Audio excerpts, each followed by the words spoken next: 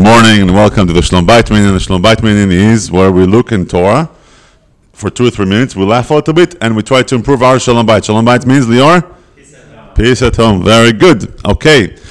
It's been said that behind every angry woman, there is a man who has no clue what he said or did wrong. Think about it for a second. How many times does it happen in your marriage that your wife is angry and you have no clue why? I'll give you an example. It happened to me.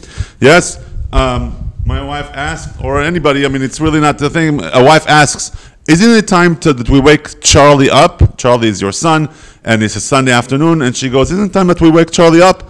And you say, no, let him sleep. And then your wife goes, and you just answer a question, and your wife goes off the rail.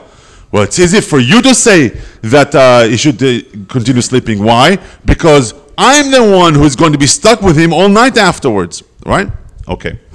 So, in these situations, we have a very, very good device to use. It's called a meta statement. Meta statement. Let me give you the definition of what meta statement is. Give you examples of how it's been used in Torah. God himself uses meta statements, and then share with you the benefits of meta statements in relationships, specifically with your wife. Okay, what is a meta statement? A meta statement is a statement not of what you information, but what you're going to be saying. It's a statement about the statement. Okay? Here is an example that God uses in Torah itself. Here, in Bereshit, he uses it very frequently. Bereshit bara Elokim et hashamayim v'et haaretz.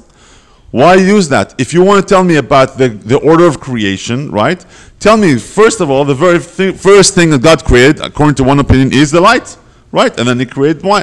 So why tell us the very first thing? So many Mefarshim say, this is a meta statement. It's about what's going to come next. In this week's Torah portion, Bamidbar, it says, Ele toldot Aharon. These are the offsprings of Aharon. But it doesn't really say, why tell me these are the offsprings of Aharon?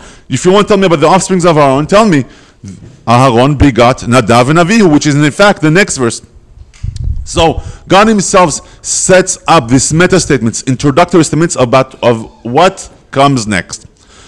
Here are the example in relationship, in Shalom Bait, yes? You tell your wife, I'm going to tell you how I'm feeling, yes? But I don't expect you to agree with me. You set the stage, I don't expect you to agree with me, right? Another one, I'm going to share with you my opinion, but I'm not certain this is the right answer, yes? It's amazing, because why? Look at the 3 benefits of a meta statement that you just set up.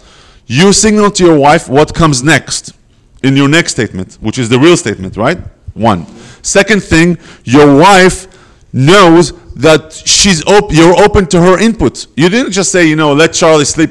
You're telling her, it's not like I'm putting my foot down. I'm just expressing my opinion. Your opinion could be better than my opinion, right?